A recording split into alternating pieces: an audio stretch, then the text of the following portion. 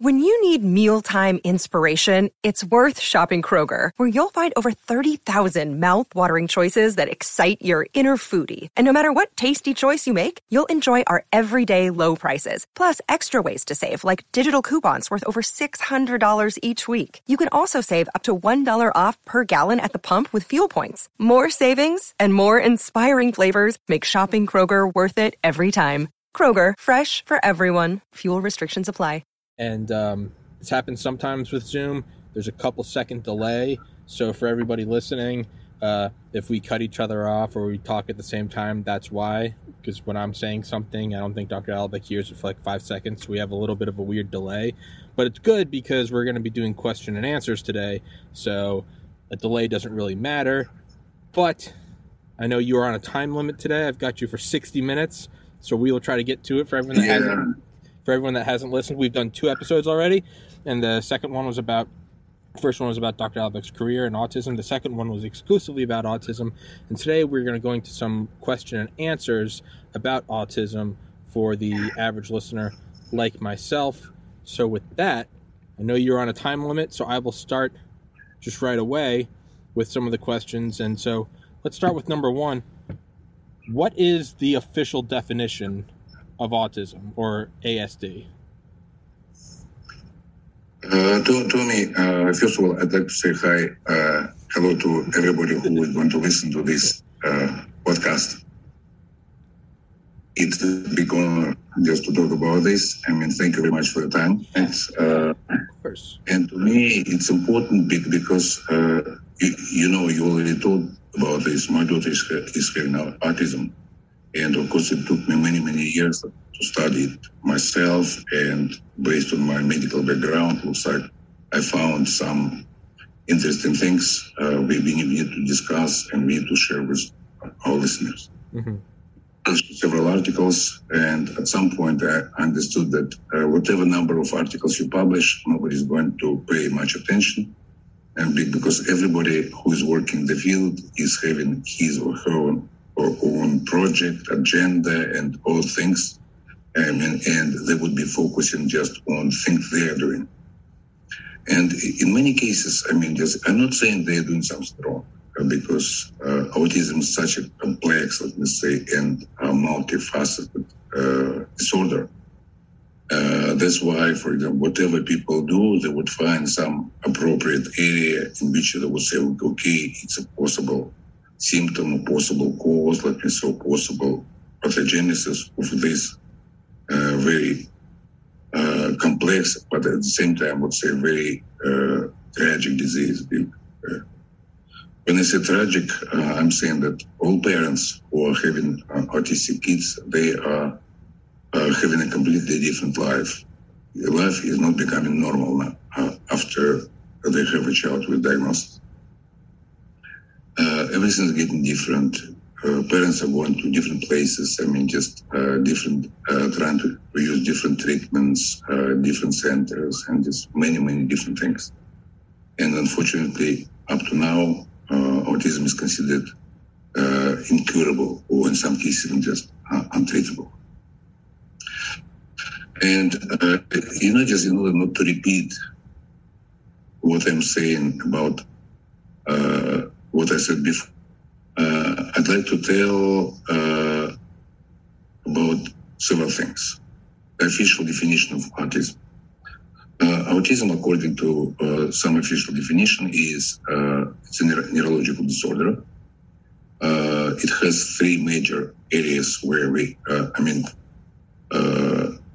have diagnosis of autism or some other neurological disorder. First is language abilities. Just in this case, so-called verbal communication abilities. In all kids, they impair. The second area actually is the area of social communication, non-verbal communication. In this case, it's a second part. And the third part is restrictive and repetitive behavior. These 3 things are considered the major diagnostic criteria for diagnosing autism. Or now we call it ASD, autism spectrum disorder. At the same time, when we talk about this official definition, sometimes we can find some explanations, especially when we see it from some foundations, autism foundations, some from NIH, some other institutions, CDC. It said this, autism is a neurological disorder, and they repeat what kind of symptoms children usually have. And they say that its etiology is unknown. We see some gene involvement, and we'll see some environmental factors. Okay, and that's it. And then when we start analyzing scientific publications, we'll say we're not talking about hundreds, we're talking about thousands, tens of thousands of publications. You'd be amazed how many different studies have been done and are being done currently to show what autism is. But to make a long story short, many things we have in autistic kids, they're missing, let me say, in many studies. We don't talk much about many symptoms which relate to sensoric problems or sensory problems, some motor problems. We see, changes in behavior. We see many things related to anger. Some situations which we would call hyperacusis or misophonia, and many other things. And actually, just to be short, I would call it under this neurological description. There are so many different signs and symptoms of this condition. In this case, I would call it not a neurological, I would call it a systemic disorder, because we can see signs and symptoms and see pathogenesis from actually all fields, and we see changes in all organs. So only difference, let me say, some kids are showing one set of symptoms, some other kids will show some other symptoms. Some of them are overlapping, some of them are completely different. This is first. This is, from this point, autism is absolutely unique.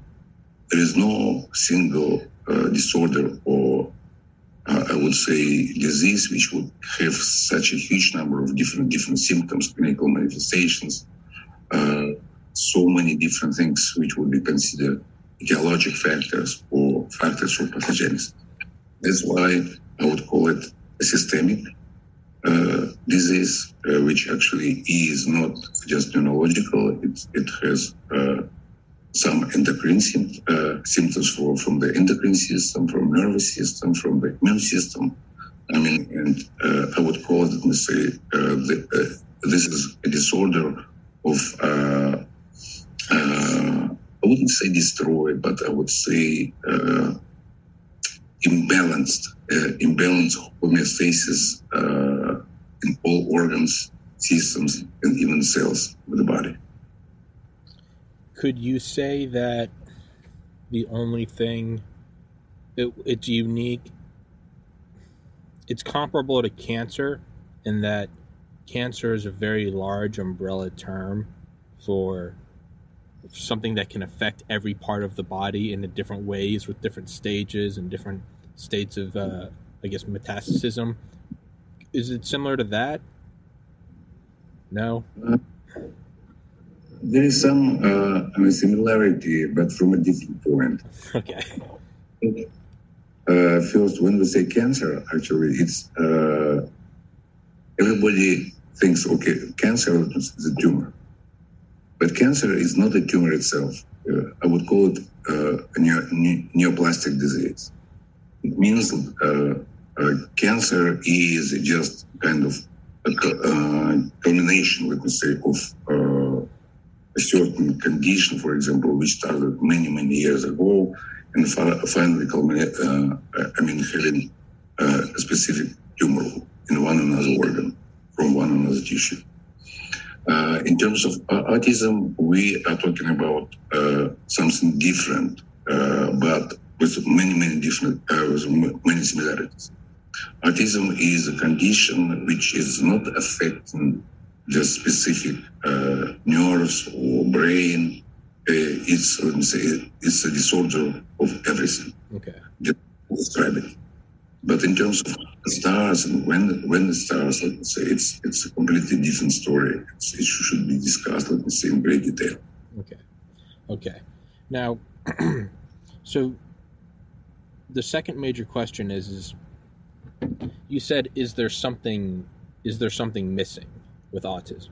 Is it a lack? Is it an absence of something, an absence of a gene or a metabolic process or something? Or as just said with cancer is more of a something gone rogue in the actual like replication process. And Tommy, you can imagine in our cells we have, in each tissue, we have DNA. The DNA actually is partly, the same. But the problem is what kind of changes are taking place in one another, cell or another organ. It's a completely different story. When we talk about this particular condition, what we have missing, I wouldn't even say missing. I would say many things are pretty well known. And if, for example, we read articles from different institutions, and many actually universities, very famous, let me say, very prominent universities, they have their own autism initiatives. They do many things in terms of trying to understand what kind of damage to brain in case of autism, what kind of changes, what kind of neurotransmitters, and many things. The research actually is practically everywhere. The only things which has not been done, let me say, try a kind of institution, let me say, or group of good physicians from different fields and different institutions trying to collect all, let me say, just different studies. And as soon as we collect it, let me say, and build a kind of, I would say, a logical description of autism, you'd be amazed how many is already known, but for some reason it has not been used, let me say, for actual treatments. Yeah. This is the most difficult things for me to understand. It's what I'm saying, because if somebody wants to know, or some institution wants to know about autism, this institution should collect all the information available and do a good analytical study. And, for example, to put all these dots together and connect these dots. And specifically, this type of study would require, people who are studying embryology, people who are studying neonatology, then studying brain development, specific from, let me say, from a moment of being an embryo, to, let me say, to formation of fetus, let me say, and to a child to be born. And we need to know, we need to have the knowledge of immunologists, neurologists in different fields, molecular biologists, geneticists, and physiologists, brain physiologists, let me say, and general physiologists, endocrinologists, gastroenterologists, hepatologists, and all things, let me say, just many things have been already published. And but people are trying to go deeper in each field. But the information which is already available, if somebody does this work and somebody funds, let me say, huge projects, and okay, guys, would you get together and just based, let me say, on your particular knowledge, you get into the same room for a month, for a year, for example, and start connecting dots, because many things which are happening, they're happening on the border between different sciences, medical sciences. This is the case. And as soon as this work is done, we say it's absolutely possible at this point to build a model of autism. And this model would show us where we have, let me say, the places when we need to have interventions. And first, not to let it appear, not to let it develop, just after being born, let me say, and stop it at a certain point of child development. Or even in some cases, treating some people who are already adults. This is a case. This is missing. Because it's a multifaceted, multi-science, let me say, multi-medical field, disease, and the only things we can do together. Combining all this knowledge, let me say, and it's, believe me, maybe it's not a good word, believe me, because it's, being a scientist, you shouldn't use this term. And collect this information, build a very great database that we say put together. Maybe at this point it's necessary just to involve some information technology people, because all this knowledge, all dots are very, very, known and connectable. In this case, just as soon as we do this, and actually this is what I use, of course, I'm alone. Another day is here, and you're ready for it. What to wear? Check. Breakfast, lunch, and dinner? Check. Planning for what's next and how to save for it? That's where Bank of America can help. For your financial to-dos, Bank of America has experts ready to help get you closer to your goals. Get started at one of our local financial centers or 24/7 in our mobile banking app. Find a location near you at bankofamerica.com/talktous. What would you like the power to do? Mobile banking requires downloading the app and is only available for select devices. Message and data rates may apply. Bank of America N.A., member FDIC. I have no, support from anybody. Everything I do, I'm taking kids, being a physician in these countries where I'm licensed. In this case, I see the results. It's even with my limited bit, because for a single person to connect all dots, let me say, it's a big problem. Even with this situation, I can say, okay, guys, even a month, I can give you the first results. Of treatment. This is it. Would you be able to, if you had more resources, is that something where you think you could make a more profound impact on autism? Is it a manpower limitation? Is it a money limitation? Is it a time limitation? Or is it all of the above? I would say, there are many factors. But what in many different fields of medicine, what I notice, sometimes, let me put this way, of course, it's without blaming anybody. Many physicians are becoming, kind of representatives of big pharma. What they do, and I know how it works. For example, there was even some study to analyze how a physician would start prescribing one or another medication after getting to a conference, someplace, in the Caribbean, for example, days, with the family, and listening to some description of a new medication, and this new medication is getting treatment. And the physician even wouldn't notice that he or she is prescribing more medication after this kind of event. This is just one of hundreds of different stories. Just because conflict of interest actually is a big deal, and we need to admit it. This is a big problem. I would say, according to some publications, 70, 80, even 90% scientists, they have conflict, even they don't mention it. They don't mention it. This is the case. In this case, when we talk about this, it's a matter of even not money, because I'm not asking for money.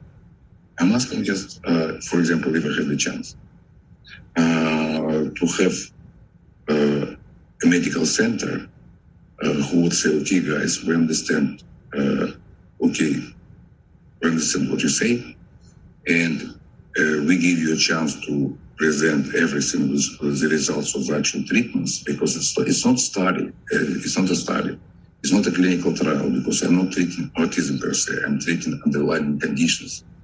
And for all these conditions, we have already everything which is already approved by FDA, and we can use them easily.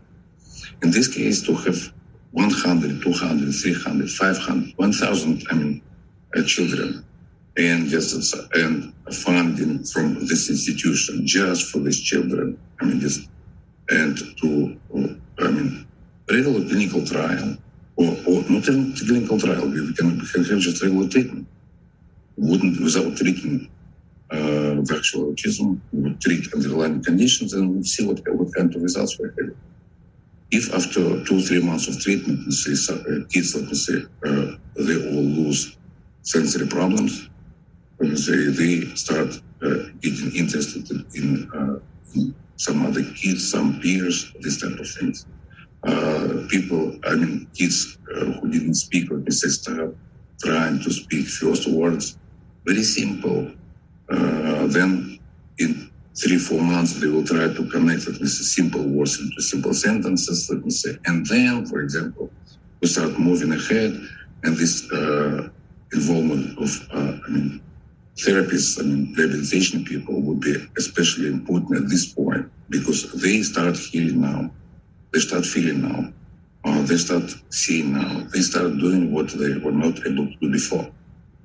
In this case, these kids, I'm getting this. You remember I told you about how many emails, texts I'm getting from parents every day, hundreds. Just for some details. Just at night.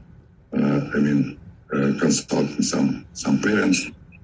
It's already, like I told you, it's already a few thousand kids already. And each kid would require about 5 to 10 consultations. It means I'm already had about 10 or 15,000 consultations. You can imagine how many kids I saw, how many things we use for treatment, because everything is virtual now. In this case, what is necessary, in my opinion, is we need to have somebody who is not, I would say, prejudged, who is not, for example, who is having an open vision, who is not talking about his or her very narrow field of interest, because that's what we have. I'm sorry to say this, even the best universities. They do great research. But if research is going in the field saying, okay, we know that this neurotransmitter is overexpressed and this is suppressed, it's great research. But they all know, okay, they make, let me say, some progress. But if we go this way, even in 20, 30, 50 years, we wouldn't be able to find solutions. That's the problem. Do you think that before everything is so simple? I cannot comprehend why people don't try to do it. You think that you could? You think that if you had a medical center, to show a wide enough trial with a large enough sample size, that you could, if by doing that, because like you said, it's off-the-shelf medications, you don't need some expensive $1 billion 3-phase clinical trial. You don't need any of that. You need the time and space to prove yourself. It's a science fair, and you got to show your findings. If I'm understanding you. Then this a little bit different way. Even some people say, okay, it's the wrong way to do it, but to me, it's a principle. To me, it's not to prove my approach or something like this. It's my understanding, having a daughter with autism. It's my understanding what parents are going through. This is, just people who are not familiar with this. They cannot even imagine what's happening to the parents.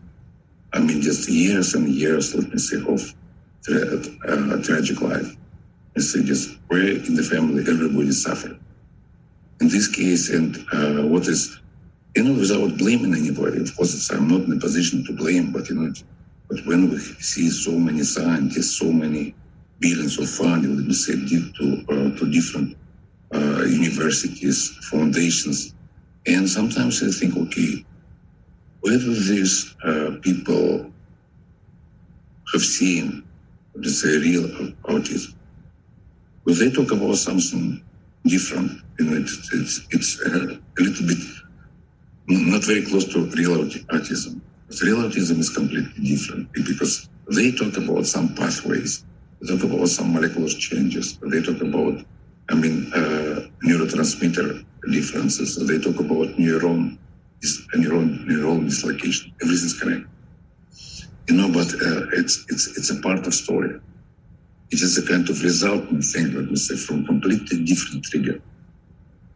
This is what people need. And I'm not saying about just on my behalf in this particular case. I'm talking about for hundreds of scientists who have already published a number of articles explaining how it starts. This is the biggest tragedy in this case. And not just, it's always happening in science. You remember last time I told you. Because when people are thinking about just within their own, kind of pattern of interest, I would say, they would never accept any other view.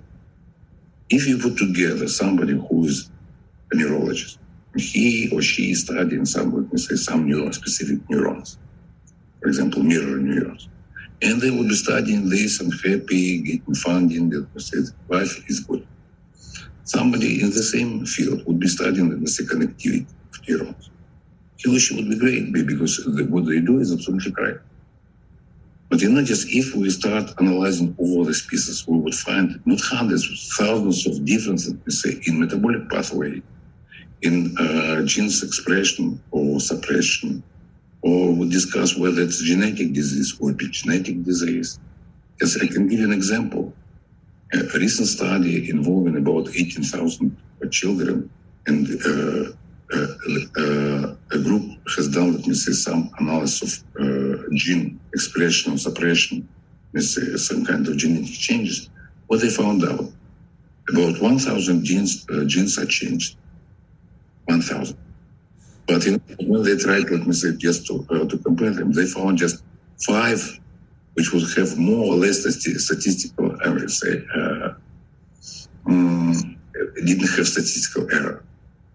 It means even just in this case, we are not talking about 100% case that these genes are obligatory for autism. Just in these cases, whatever research you take a look, you would see, many differences. The only thing which is, in my opinion, when we talk about this, maybe I'm using something which is not clear to our listeners. Just we talk about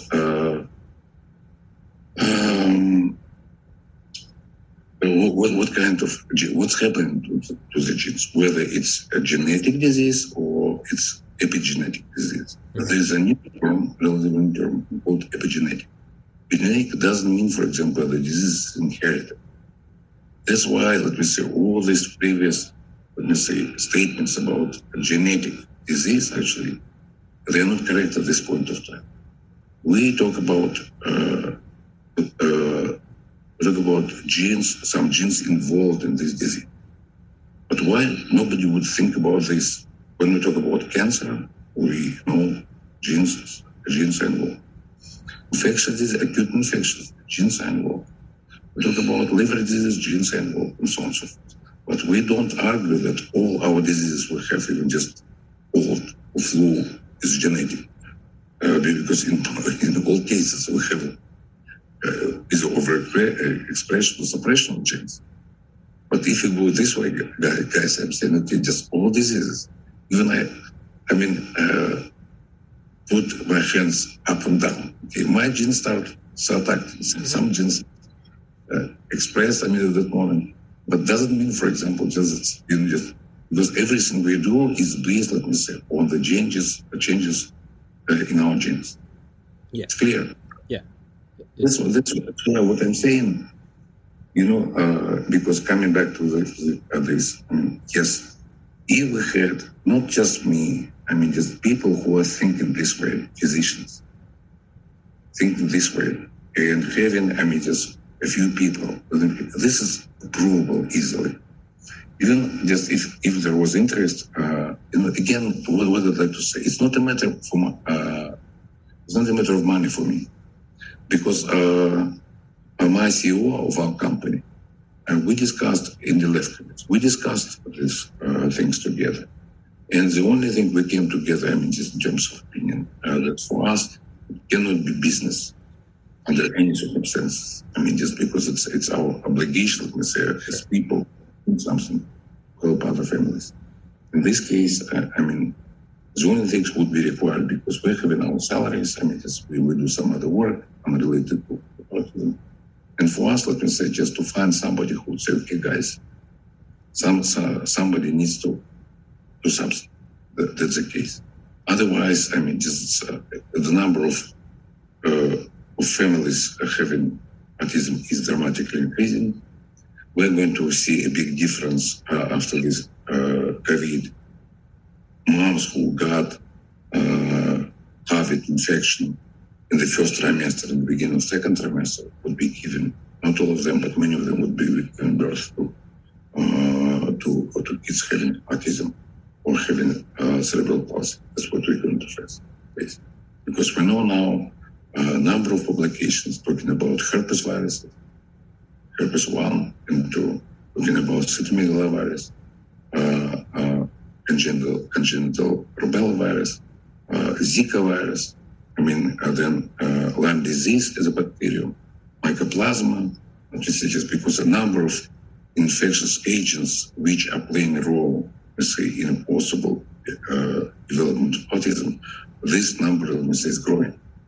But do we hear anything about this? I mean, this NIH, without blaming anybody. I mean, again, at NIH we have two great institutions.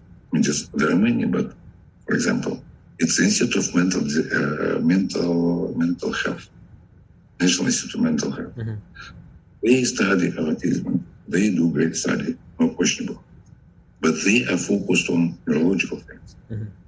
Take a look at the Institute of Allergy and Infectious Diseases. And I was going through the list of research. Zero studies on, a possible role of chronic infection and inflammation in autism development. Zero. This is how we're going to solve the problem, let me say. The major institutions of the country have no idea that it should be done by them. Do you think that? Sorry. I know there's a delay, so sorry for interrupting. Do you think that the very thing you're saying, that money is not an issue, do you think that is why this isn't getting attention? Because there's not a killing to be made. We know, right, with the Sackler family and OxyContin, we know that they would fly doctors out to their conferences, like you were saying. They would go visit them and be like, hey, the doctors would get, free cruises and free airfare and hotel and, platinum cards, and just make sure you prescribe some OxyContin. We know the Sackler family did that. There's a great book called Pharma by Gerald Posner all about it. We know that is an incentive. We know that Pfizer had to pay the biggest fine in FDA history, the $2.3 billion fine in 2009 for skewing clinical trials and censoring results. We know that is a thing that has happened in the past, and it's probably happening right now, and will probably happen long after you and I are gone. That's just the human condition. Could that very thing be the fact that money is not a factor in this? Do you think that the dark truth could be that's maybe, it's not that it's being suppressed so much as these companies are, they're private corporations. Are they looking at it and they're looking at Dr. Ken Alibek and they're going, oh, it's all off the shelf treatment. There's no money to be made. Could that be the sad truth? Tommy, what you said, I didn't mean to say this, but you asked the question and I will definitely answer it. Being in the field of pharmaceutical development, in the field of biopharmaceuticals, bioproducts, it's not a big secret to anybody, because as soon as a new company is getting approval from FDA, they will start getting big bucks, explaining that they spend so much money and that they'll be selling some product for very big bucks, big bucks. But the problem is, in many cases, many things. I can give you just a simple example. I don't remember the drug we're talking about. Either it's Janomet or Juneria. Two drugs, let me say, for diabetes. And the cost I don't remember how much it would cost now, but it was about 20 years ago. It was a month's treatment would cost about $800 after, looks like 5 or 800 after insurance pays the rest. But but this, one of these drugs, it's just a combination of two drugs, very old drugs. I mean, this is metformin, let me say, and looks like it's glycazid or glimepiride, combined together into one. But if you take a look at metformin and glimepiride, we would pay about $30 a month. In case of this, you would pay $800. And a recent story, just maybe it's still developing. It's so interesting to me because I'm using an N-acetylcysteine, a very good anti-inflammatory supplement. Yeah, TPC. Autism. But do you know what's happening now? As soon as people start getting more knowledge about N-acetylcysteine, FDA published a warning. That nobody can use it because it will be some company found the way to use N-acetylcysteine to treat some condition. Now it's becoming drug. I mean, just if we paid, let me say, for 100 pills, for example, we paid $20. Now we'll be paying for this. We'll be paying $2,000. Jesus. This is the case. I mean, I know my wife told me just don't try to play money for people. Sometimes I cannot understand this. Because for autism we don't need anything new. Absolutely, that's what I'm saying, guys. Every drug is already available. All supplements are already available. Just guys take it from a shelf and start using. Period. And that's why you would never get, any funding, from a pharma company. You would never get interested in any big institution or university because they have their own funding, millions of dollars from different places, especially parents who are having autistic kids being reached, they would pay big bucks. And I've known so many institutions. But when I say, okay, guys, for treatment, it's easy. Use this and this and this. 1 month, next month you use this, and in 2 months you'll see first results. Okay, guys. and any discussion I'm having would stop at this point saying, okay, let's get together and never appear again. So maybe you should combine the drugs and create your own drug, and you could call it like Alibek, but then you make the patent free. Already patented it and said, okay, guys, it's for free use. I'm publishing all this information on my Facebook because my patients are. Because my diploma is Soviet Union diploma, it's working with myself for the 15 countries also, the former Soviet Union. I published everything in Russian. I'm saying, okay, this is first, this is second, third. I'm giving webinars in Russian. I'm explaining, situations, one or another thing should be used. And this is a number of people doing this. So the only problem, as usual, I'm having because now so many physicians in those countries, they're saying they work with me and they know this treatment and they start charging big bucks. I'm saying, guys, don't believe it because I'm not charging you anything. Yeah, I mean, it seems like this is a case of maybe you just have to keep doing what you know works, and eventually the results will speak for themselves and it will come out, right? Eventually you'll learn, people will learn that. It's like working out, right? Like I work out every day. Eventually you learn when you work out, you don't need $10,000 of supplements. You don't need a personal trainer. Go get some dumbbells, go on YouTube, find a regimen, eat some eggs, drink some milk, stay away from candy, get some sleep, take a multivitamin, and that's about it. Stay hydrated. Eventually the truth speaks for itself. So this might be, unfortunately, it might be a case where you just have to keep doing what you're doing and the results will speak for themselves. It might take a year, it might take 30 years, but perhaps that's the case. It already 13 or 14 years. I mean, this is, but again, I cannot say 13 years ago or 14 years ago, I knew what I know now. Yeah. Because things, I mean, this, it's days and nights of reading, analyzing, to get some information. After attempting to publish articles, I realized, okay, well, my articles are among hundreds of thousands of others, period. In this case, and I thought, okay, what's more important to me? Just to be recognized as somebody, I mean, as in terms of scientific studies, or I need to help to as many as possible people. And I thought the second thing would be much more important. But at the same time, what is disturbing or even troubling to me, being a father and of a daughter with autism, who's much better nowadays, but just the treatment was established a few years ago. Before it was, I mean, everything absolutely unknown.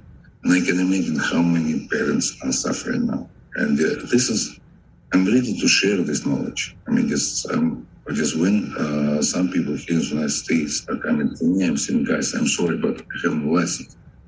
I cannot treat, but I can give you a recommendation. And you go to your physician and, for example, explain everything. And if your physician, let's say, is, I mean, smart enough, let me say, or having good understanding, or understands logic, in this case, you wouldn't have a problem. But so far, 1 of 10 or 1 of 20 would say, yes, there is logic. Okay, let's try this. Others would say, no, just we're not going to. You spoke last time about someone that I like, Joseph Lister, right? And how there's a great book called The Butchering Art by Lindsay Fitzharris, which goes all into the history of Joseph Lister.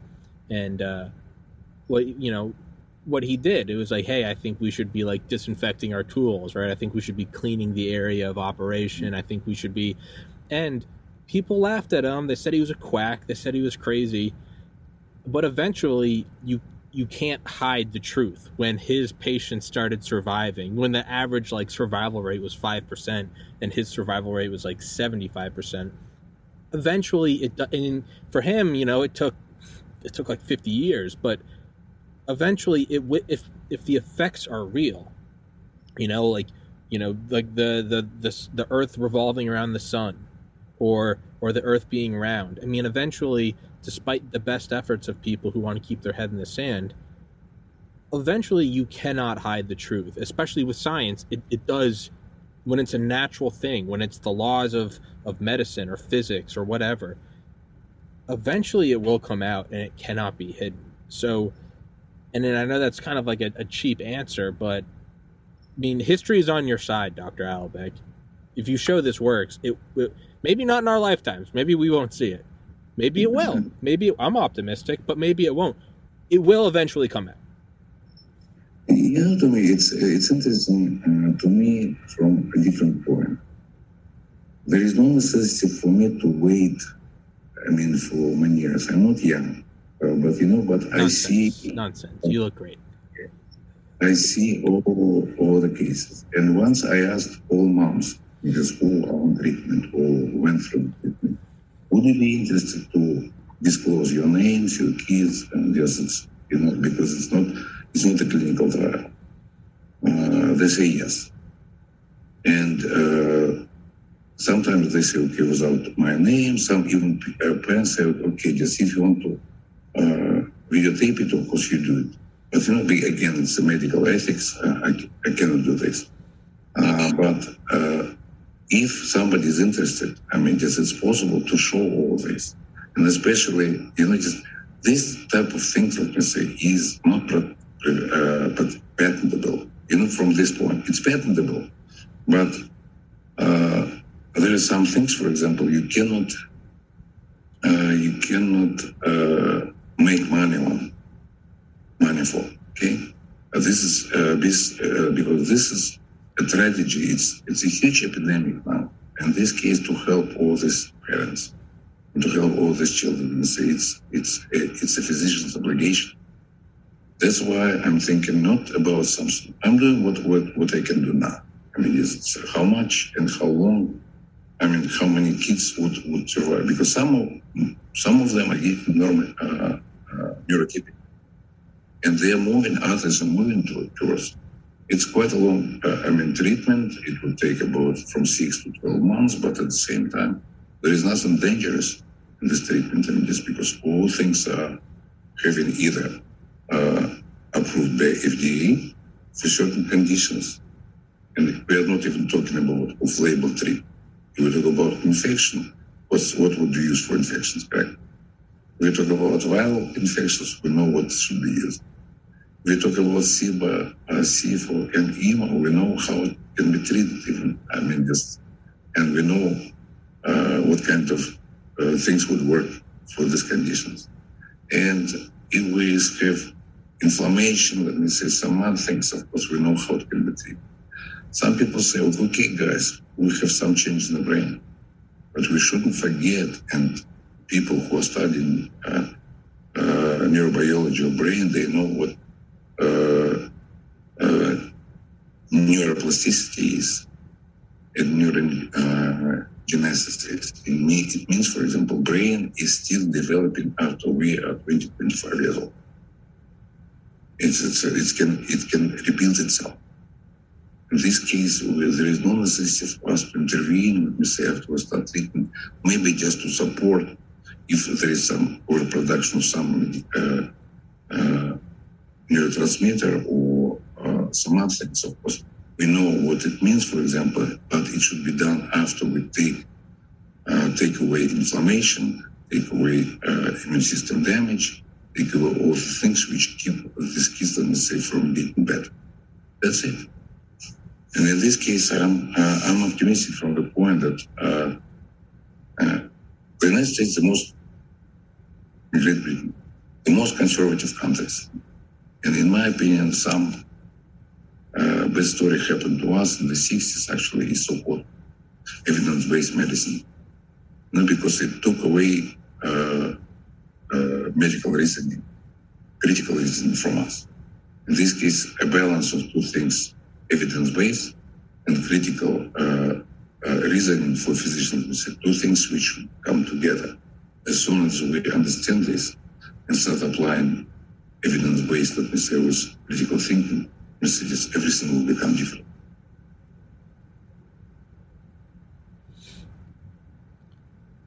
First of all, you look very young, so I don't want to hear you say I'm not young.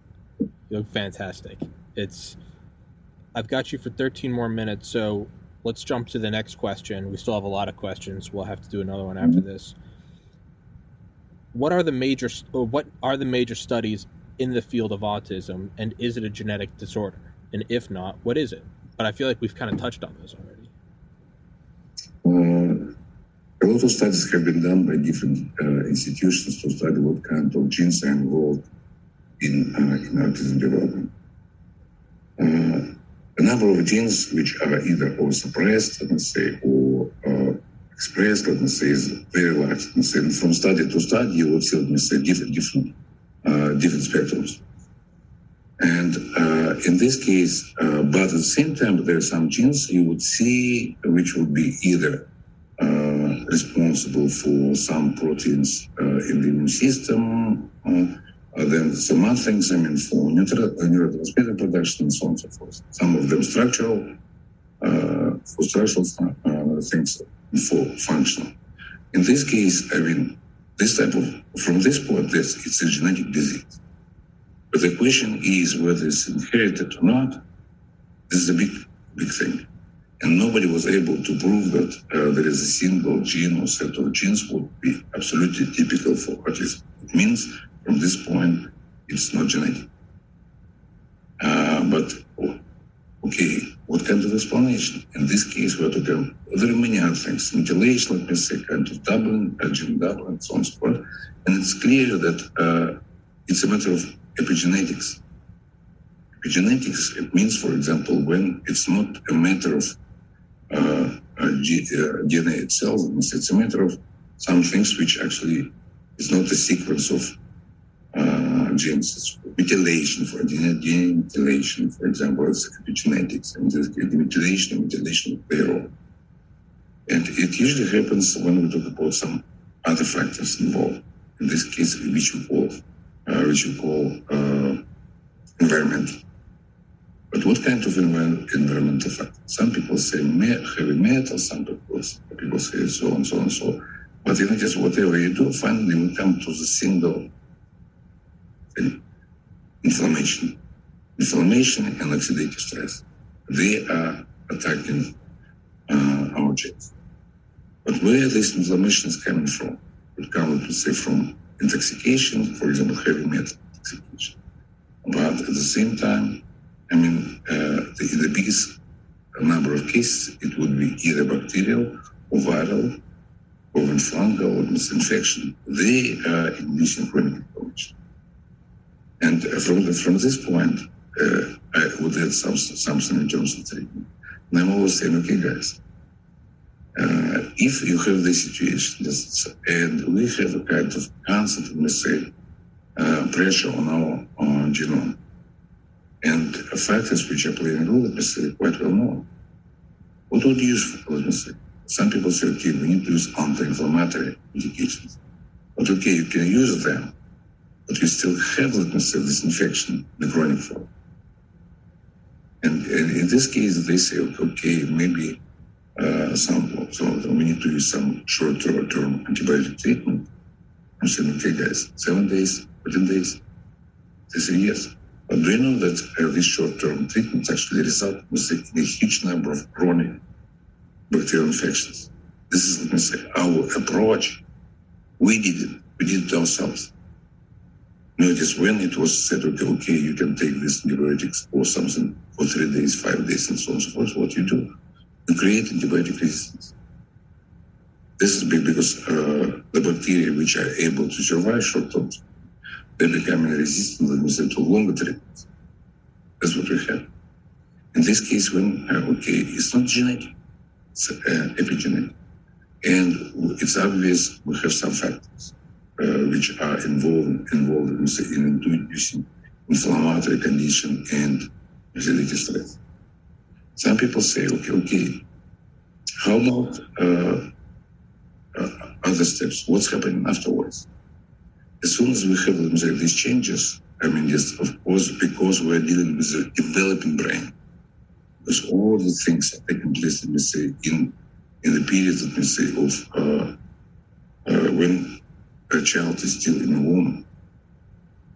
It's informal, it's a fetus. In this case, when they have, constant pressure from this, the brain is developing differently. And again, the study is available. This guy Samson opened this. Many publications about inflammation in the brain. Many publications saying the brain size is bigger, so-called we call it proliferative inflammation, productive inflammation. We see, for example, how some areas of the brain have, a bigger number of neurons, some areas, smaller number of neurons. And for each child, these areas are different, or concentrations are different. That's why some people say they have specific, talents, because the connectivity is higher in certain area. Even this area, is responsible for creativity. That's what we see. At the same time, people say, okay, it's great, it's autism. But then I'm saying, okay, guys, take a look at other things. How this child is suffering.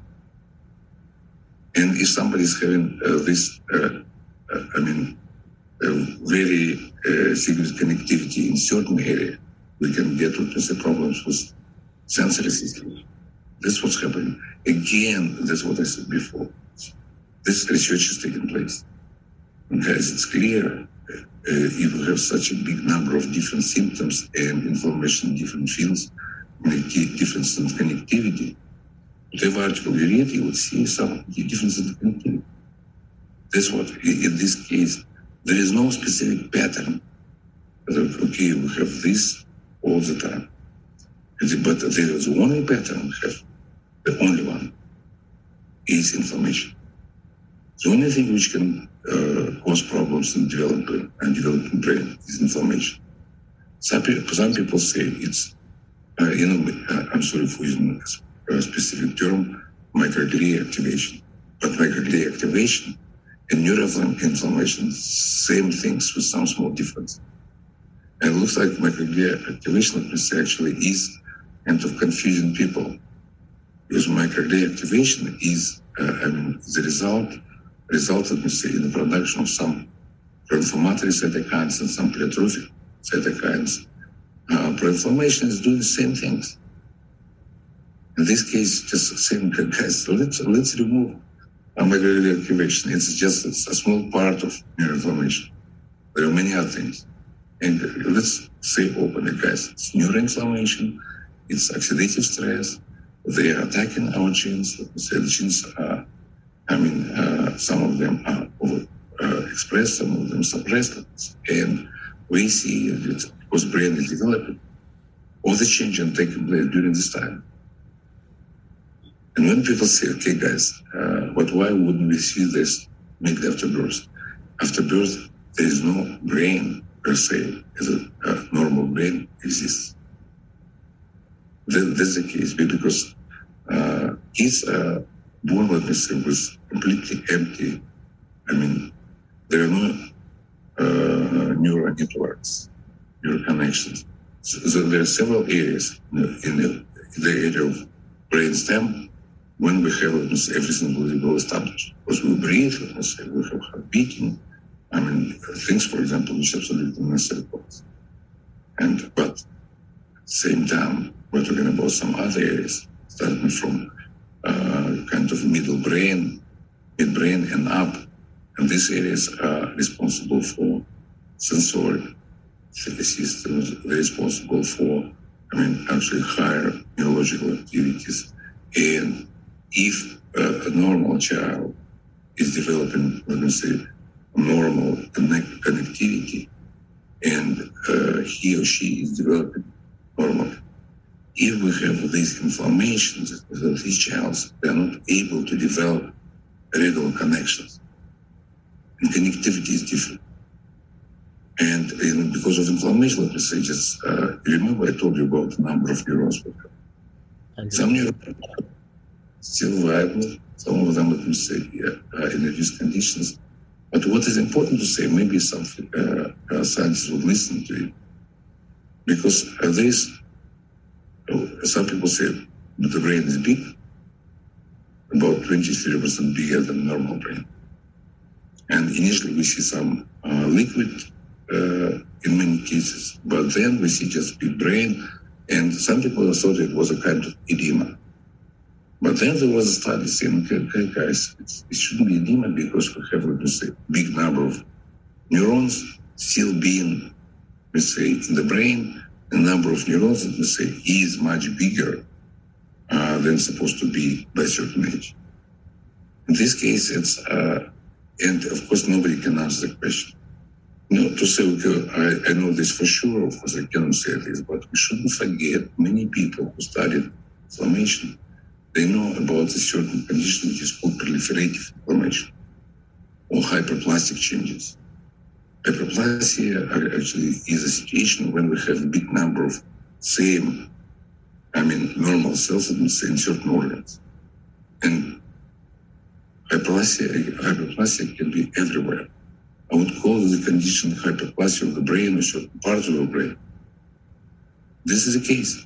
Guys, if you proceed from this, and start treating infection and inflammation, we will start seeing something already very fast.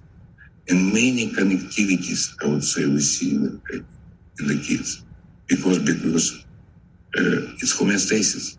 As soon as we remove this, let me say, we start reconnecting things. We break, let me say, pathological connections. And neurons will start, let me say, creating new connections, and that's what we see.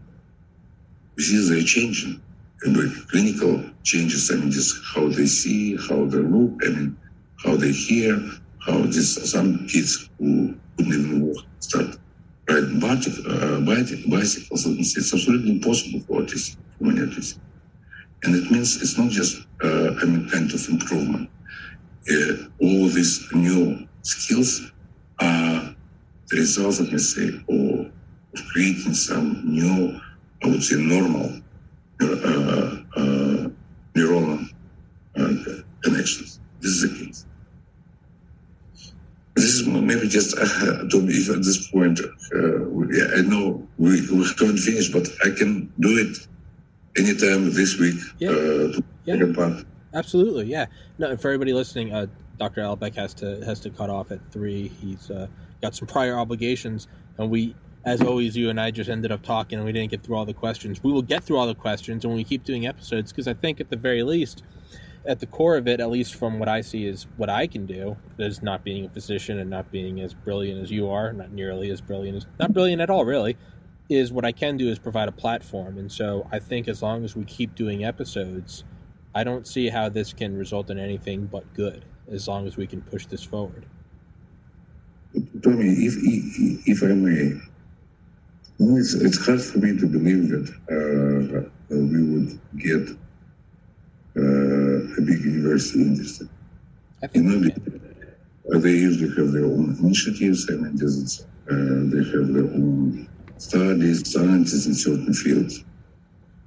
But whomever is interested, if I may, I would say through you, guys, if you have a chance to find a doctor, say a professor who understands all things, I would be happy to share all this information, because to me, it's not a matter of, fame or something like this, because there is no fame. Sure. The only thing I need, let me say, I collect it all together, and that's it. I don't think it's necessary to have a big brain for this. Yeah. Nonsense. You're brilliant. But I would be happy to share. This is, in my opinion, if someday some parents, I can talk to some of my patients. They will speak in Russian, but they will have an interpreter. They will tell about the results of treatments. Let's do it. Let's do it. I'll send a text to all this. Let's do it. It's an American, podcast, but we'll find somebody who is, trained interpreter, and they would tell, I'll tell, okay, we need to have 20, 30 of this 100, 1,500 to 2,000 people, or whatever number. And you decide to select. Okay? Okay. Yeah, so right now there's 5,204 subscribers. So if any of you that are listening, if you know any physicians or professors or doctors of medicine or whatever in any university that would be interested in hearing any of this, at the very least, please send them this episode. I will put the previous episode in the description of part 1. We'll call this part 2. And I don't know who would, but I can email it to past guests I've had on here, doctors and things, and let's get the ball rolling. And this podcast started 18 months ago with me above my parents' garage yelling at a camera. And now it's here with a good camera, good microphone, talking to Dr. Ken Alibek. Baby steps do work. Sometimes it just takes a year and a half to do it. This is episode 502. So little tiny steps, it does build up. So let's get the ball rolling, and maybe in 2023 we'll look back and we'll be like, wow, we had spectacular success. Maybe not. Maybe we'll fail horribly. I don't think we will. I think we'll succeed. Tommy, I see your future. You're young, let me say, just you understand, how to ask good questions, correct questions. In my opinion, you'll be successful. To me, I'm sorry, I'm using you at this point. No. Just using you just to provide, let me say, my message to parents. And actually two messages. One message to parents, another to scientists. And okay, guys, I don't need your money. And it's just the only thing I'd like to do, just to help, and then you talk to other people and tell about your experience. Yeah. That's the only thing I need. Yeah. For the universities, I would be absolutely happy. To speak whatever place. I'm ready to accept any hit. I'm ready for any talk with anybody. The only thing is what kind of audience, it's absolutely fine. And I'm ready to go, let me say, to some other countries, to Canada, to any state, United States, to any university, and would be happy to talk about this. Well, it's like you said to me in the email before the second episode. You said, ask me questions mercilessly. You said, don't let me prepare. You said, just tear it away. And that's the sign of a confident scientist. And second of all, you said at this point you're using me. Hey, I'm using you too. I'm getting good episodes. You're using me for a platform. It's a symbiosis. It's not a parasite. It's a symbiosis. Mutual usage. It's mutual bet. You scratch my back, I scratch yours. I'm getting episodes. You're getting a platform. Hey, it's all good in the neighborhood to me. But I know you got to go. I've kept you for 5 minutes longer. I'll send you an email. We'll set up we'll do another episode. We can aim for next week, and we'll get back to it. And in the meantime, please, anybody that's listening, please comment if you know any physicians or professors who'd be interested. I will do my part and try to email it to people. You do the same for you, and let's get it rolling. It might take a year or two, but let's get the ball rolling, and I think it will work. Okay, great. All right. Thank you, Dr. Alibek. God bless. God bless America. Stay safe, everybody. And Dr. Alibek, I'll see you. All right. Bye-bye. Recording stopped.